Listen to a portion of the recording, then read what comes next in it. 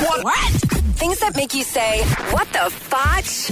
On Power 96.5. A California appeals court has ruled that Tinder discriminates against people over 30. The app's basic service is free, while customers younger than 30 pay $10 a month for premium service.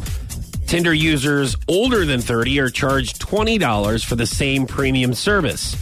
Tinder tried to justify the price difference by saying older users can afford more than younger ones. The court disagreed with their explanation. No, if you're over 30, you're more desperate to meet someone. You got to get your life started. But here's the thing. I didn't know. That's coming from someone who is 30 and on Tinder, by the way. Right. But I didn't know they were charging you. I'm not going to. When do they start? I guess. For premium. This says for premium service. So you. So may I not, wonder, you, like, what? You're on the free service. I'm on the free. Yeah. That's why you're not meeting anyone.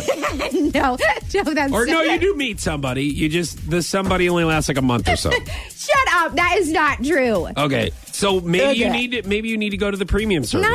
No, I'm not doing that. No. What Tinder's trying to tell us. You can super like someone. Yeah. Nah. I think what they're trying to say is they don't want people 30 and over on their app.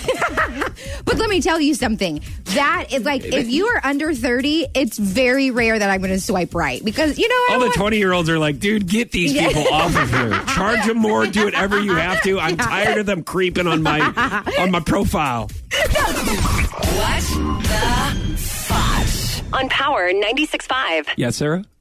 I was just saying that I forgot what I was going to say now. Man, I'm so glad we came back to you. Power 96.5 That was good. wants to know.